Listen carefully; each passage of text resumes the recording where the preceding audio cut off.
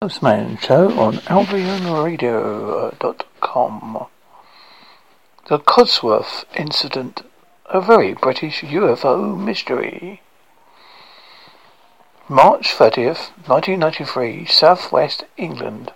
A little bit after 8:30 p.m. on the 30th of March, 1993, a large unknown object began to be reported to Somerset Police. The first detailed report came from an off-duty police officer. He and a group of local scouts were out in the Quadrock Hills when they saw a mammoth object overhead. The officer would describe it as like two Concords flying side by side and joined together. Reports would continue throughout the evening, all similar in description, and for the vast majority, all from the sound and stable witnesses. Furthermore, from reports and locations, a timeline of events would slowly build up. The entire family in Woodley in Staffordshire would report they witnessed the craft in front of them extremely low to the ground. It appeared to be around 200 metres across, and after following it for several minutes, believed it had landed in a field near to the road. By the time they had tracked down the suspected location, the object was nowhere to be seen. One bizarre report came from US UFO researcher Doug Cooper. He had spoken with a farmer whose cattle were unnerved shortly after midnight on the first evening. By the time the witness had made their way to the field the cattle were, to his amazement, the entire herd stood in a circle, completely silent. The following evening was just as active. Sightings again began to hit the police station switchboards. In the evening, many officers were alert on location. Both RAF Salisbury and RAF Cosworth would witness sightings over their bases. Object of two white lights and a faint red glow zipped over RAF Cosworth at great velocity, as well as the official report from the base, with numerous sightings from civilians in the area. A sighting at RAF Salisbury, the meteorological officer at the base would have seen a strange craft approach the base with slow control, flying around 30 miles per hour. A strange laser-like beam emerged from its underside towards its ground below. It would sweep from side to side as looking for something. A pleasant rumbling began, which the officer could feel as well as hear. Then suddenly the light went out, and the short craft shot away at breaking speed.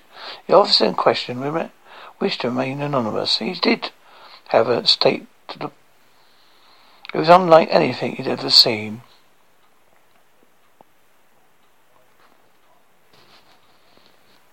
In North Canal Road abduction, aliens in Yukon. After some very extreme weather over the Ross River, Yukon sky overhead was grey. Kevin was in high spirits on the morning, the 2nd of September, 1987. His motorbike was fully loaded, ready to indulge in a 3-day moose hunting adventure in the open areas between Sheldon Lake and Muckapass. He planned to stay in a private trailer at Dewhurst Creek between hunts. He also arranged for several friends to join him for a further day to fishing on the open water. As soon as he set off, though, the temperature began to drop. Shortly after, a drizzle began to appear and quickly turned to a downpour. By the time he arrived at a place called Gravel Creek, he was completely soaked, and realizing he had a friend had a cabin nearby, he stopped in order to change his clothes, putting on more sort of attire for the weather, because he still had a considerable journey ahead of him. When he finally arrived at the isolated trailer, it would be his home for the next few days. It was early morning. Although the sun finally broken through the clouds, his time was limited, and dusk immediately around the corner. Resources for the journey and the elements, Kevin prepared a fire and cooked something to eat. Heading straight to bed, he would fall asleep in the sound of rain tapping his song on the roof of the trailer. He awoke early in the next morning, the 3rd of September. The rain had stopped, and outside remained wet and damp. He immediately loaded the equipment required for the day's hunting on the bike, set off towards Maccapass along the North Canal Road. He kept the speed of the bike to a minimum of 10 miles per hour in order to keep control of it. In the distance he could see a shining white snow hats of the Yukon Mountains. He continued down the road for a sudden uneasy, anxious feeling began to run through him. He couldn't explain the feeling. However, as he experienced another person, those mysterious, treacherous terrains, all that played host to trust such feelings. He looked in the trees to see he could spot a presence of some kind. However, there was no obvious movement to indicate such. He'd pull the bike to the side of the road and step off, leaving it leaning upright. He quickly scanned his surroundings once more before stepping into some long grass in order to relieve himself of his morning coffee. As he did so, a movement up ahead of him caught his attention. He turned his head and saw what he thought was a low-flying aircraft, plane, or possibly a helicopter. He couldn't make out any of the wings or propellers. Furthermore, it was now only 40 yards from the ground. He noticed that despite its low altitude, the strange craft made no sound whatever. He realized he was not seeing a plane or a helicopter. He went to retrieve a camera and sat in it, which was in his jacket pocket. However, for some reason he couldn't explain, even to himself, he suddenly decided not to take a picture. Quickly forgotten the idea. He stared at the object more intently and saw several portholes along the side of the craft. A strange green cylinder shape with a grey section separating the top from the bottom. Then it appeared to disappear right in front of his eyes for a second.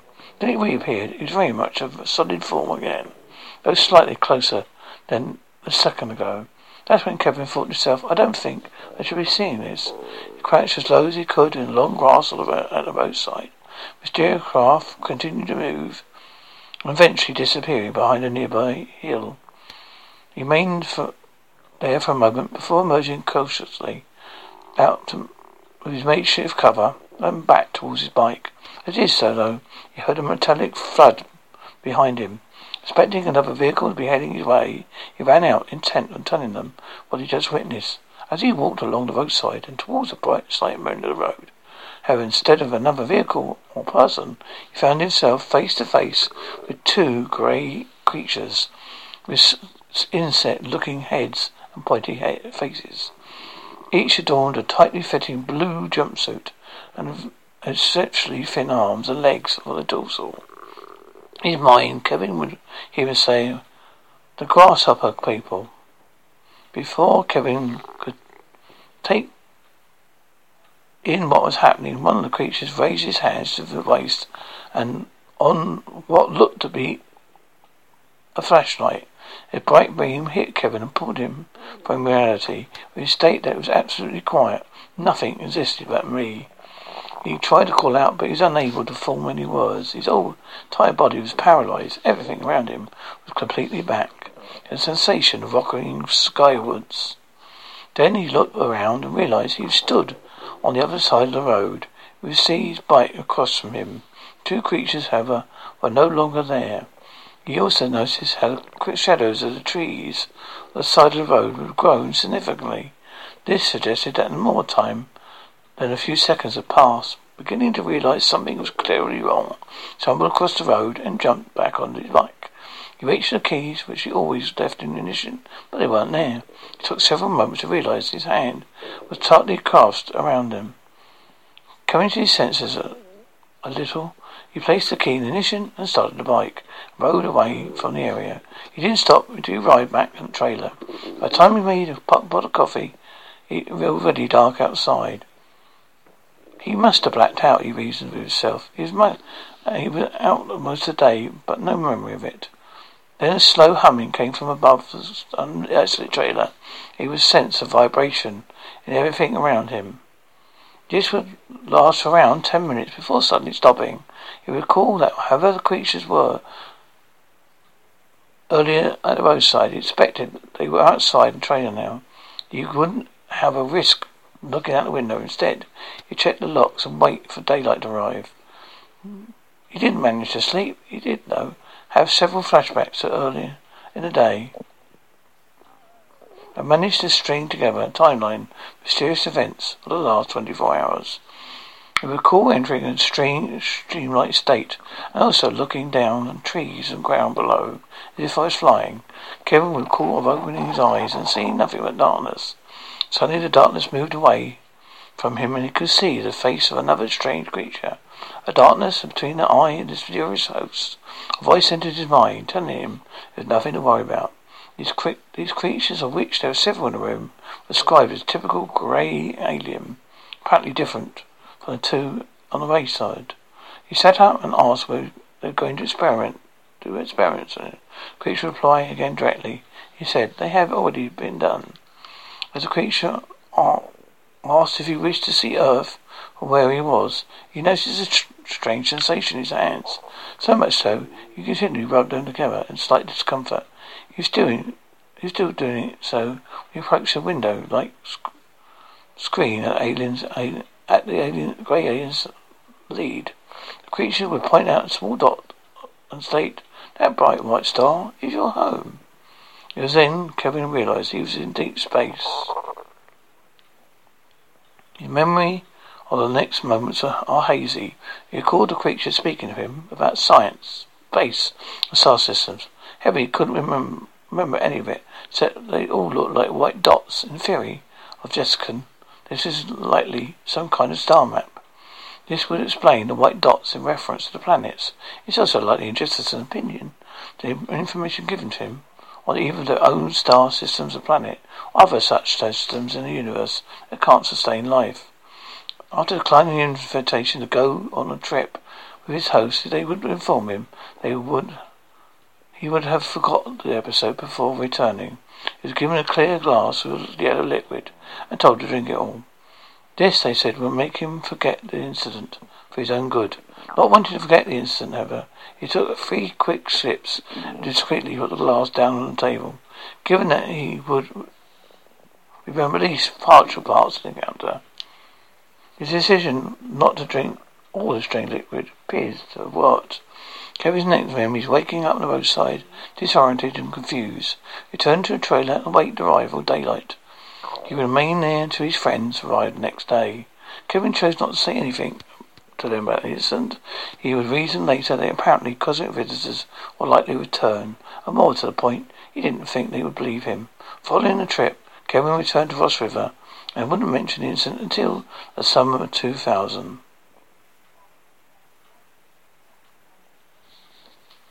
The BORREGO, SANDMAN, and other desert-dwelling BIGFOOT of California. There's been many tales of it around there, but one such tale is that such a desert squatch comes from San Diego County, California, where it's called the BORREGO Badlands, or the BORREGO Silk.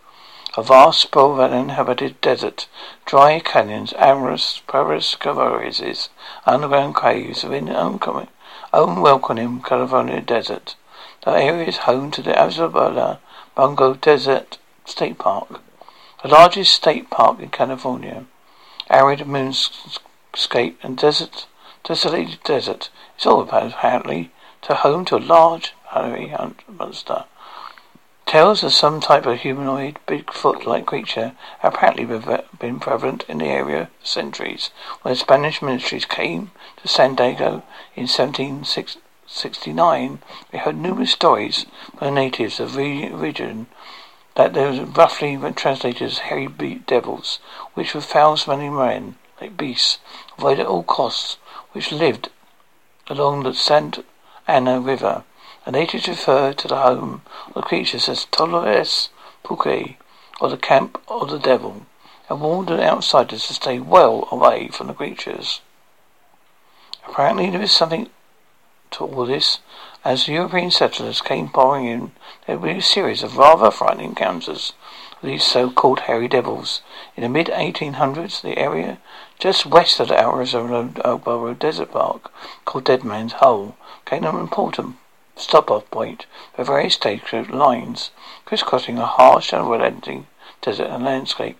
Around 18 1976, sightings began to come in of a hairy man-like beast stalking the area, with the first such account being from a stagecoach passenger who claimed to have seen one of the creatures staring at him from behind some bush. Not long after this, there was a series of strange deaths in the vicinity, victims typically looking as if they'd been ravaged by a wild animal, and these deaths were blamed on the creature that had been sighted skulking around.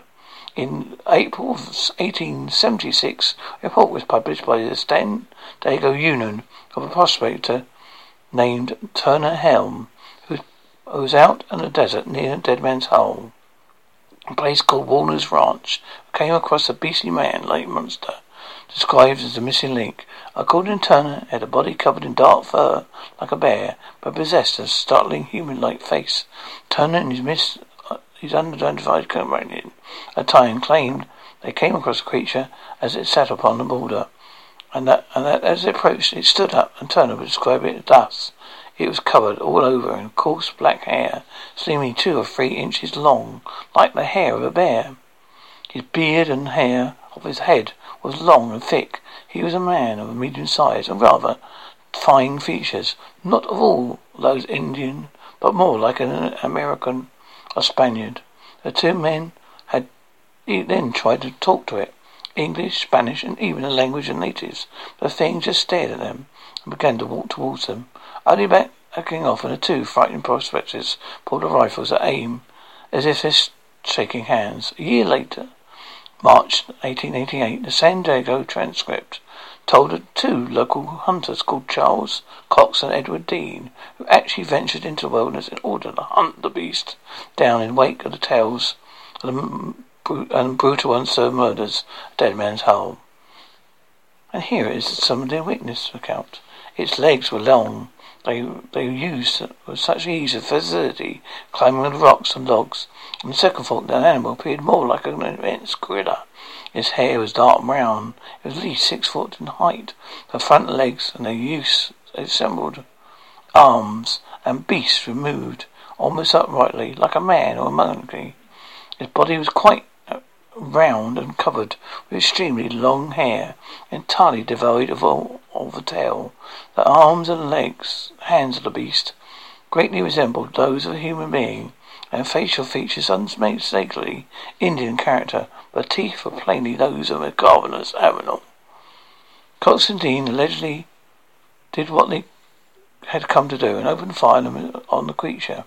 A carcass was estimated weighing over 400 pounds. 2 men quickly decided most likely the perpetrator of grisly attacks that plagued the region. They apparently went about trying to have it shipped off to San Diego to be examined and put on display. The corpse would go missing, leaving the veracity of the tale unknown.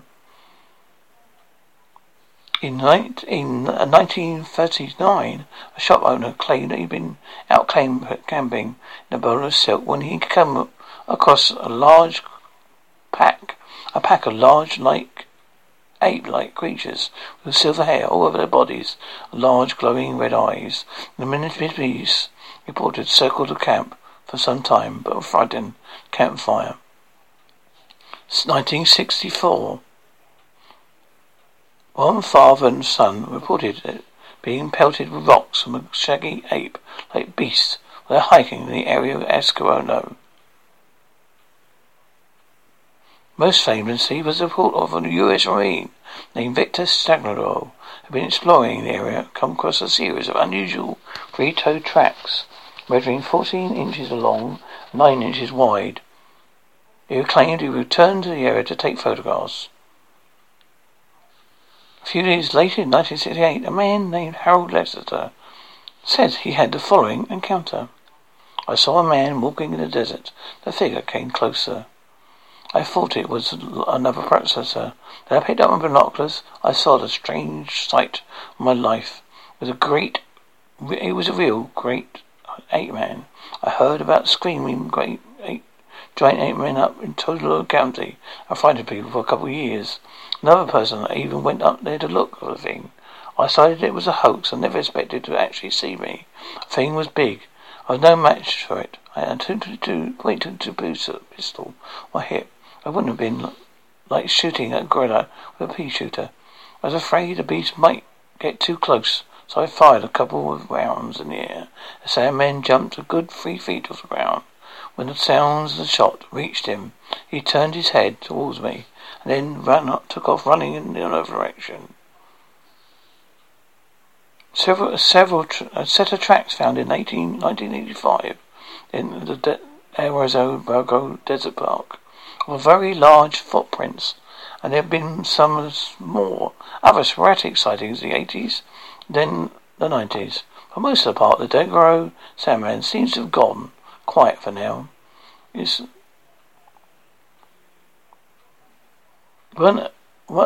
One very weird series of reports of the desert Bigfoot occurred throughout the 1950s and 60s. Historical Mickey Thompson's Florida International Dragway at Florida. The city is a long tradition of auto racing.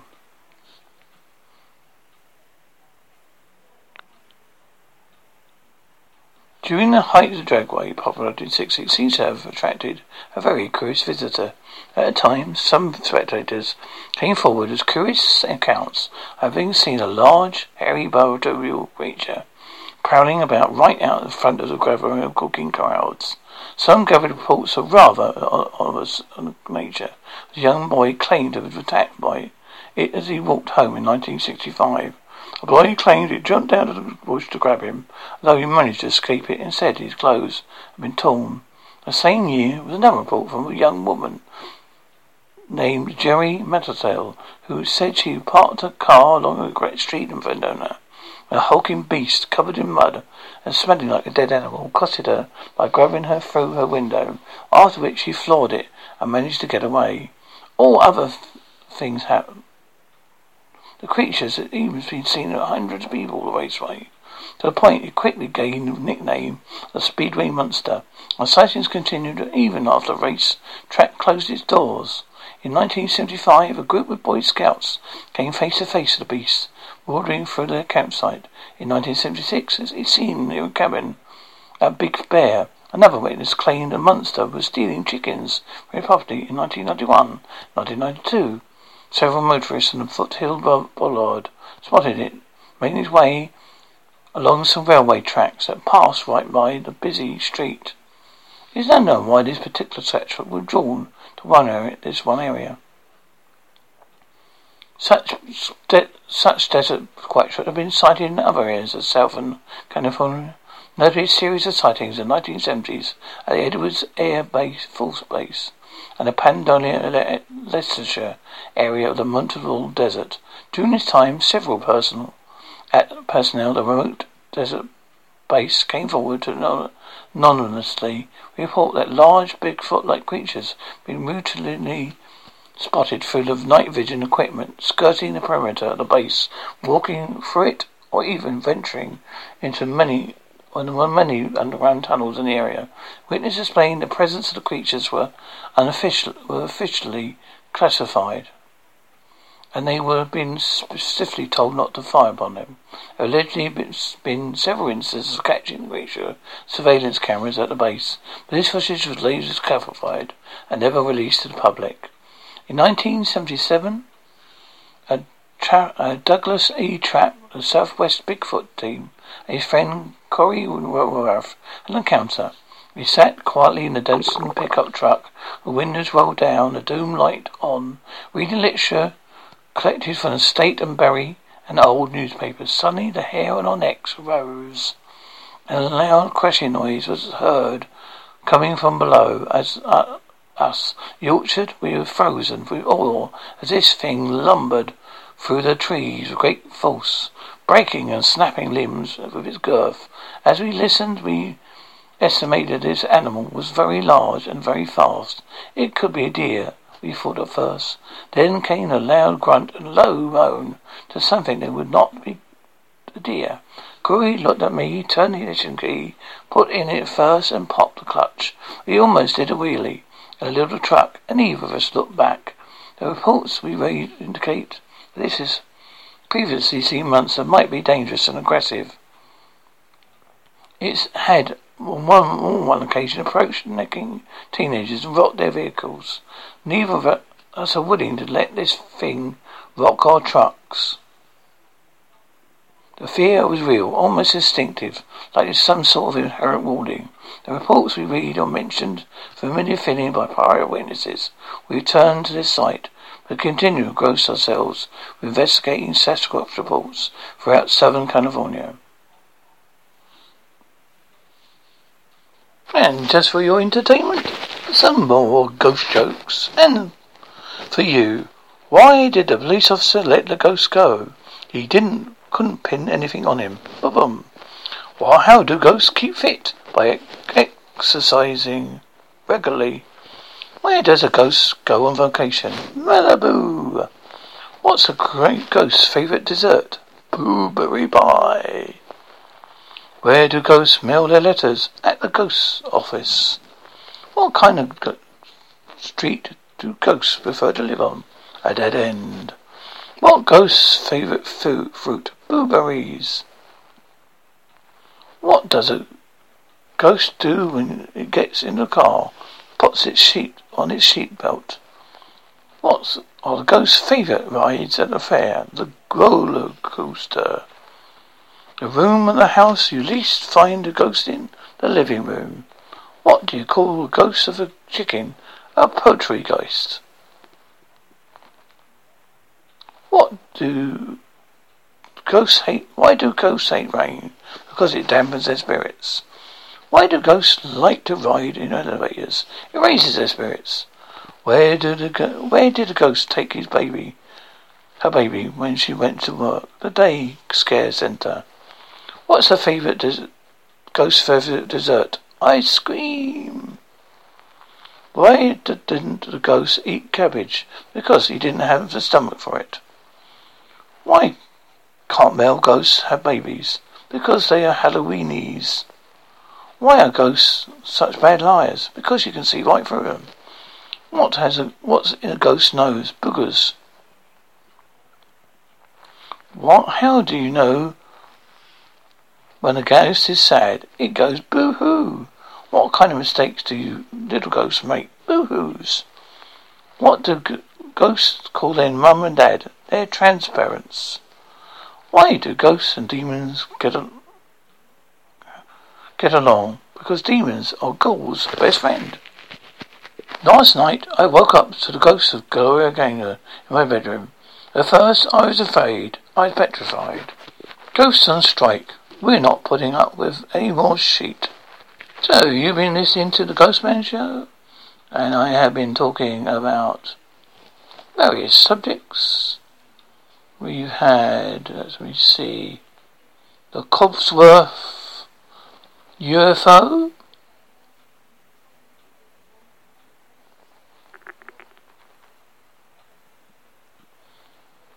The North Canal Road abduction. Aliens in the Yukon.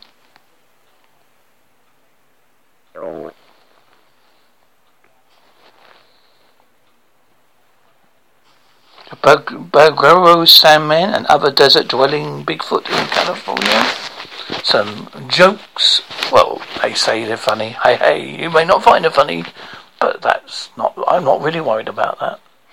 So this one's mostly been about UFOs and Bigfoot. And not much paranormal, but hey, I don't always carry paranormal. I like to put it out, different shows out there now and again. And I hope you're listening to me on ABDUCTION.com.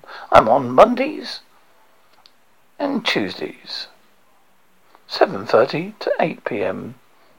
And there's other fantastic shows. Please check out this wonderful, great site. That's ALBionRadio.com. AMBRON.com. Check out their great shows on there. Music and much, much more.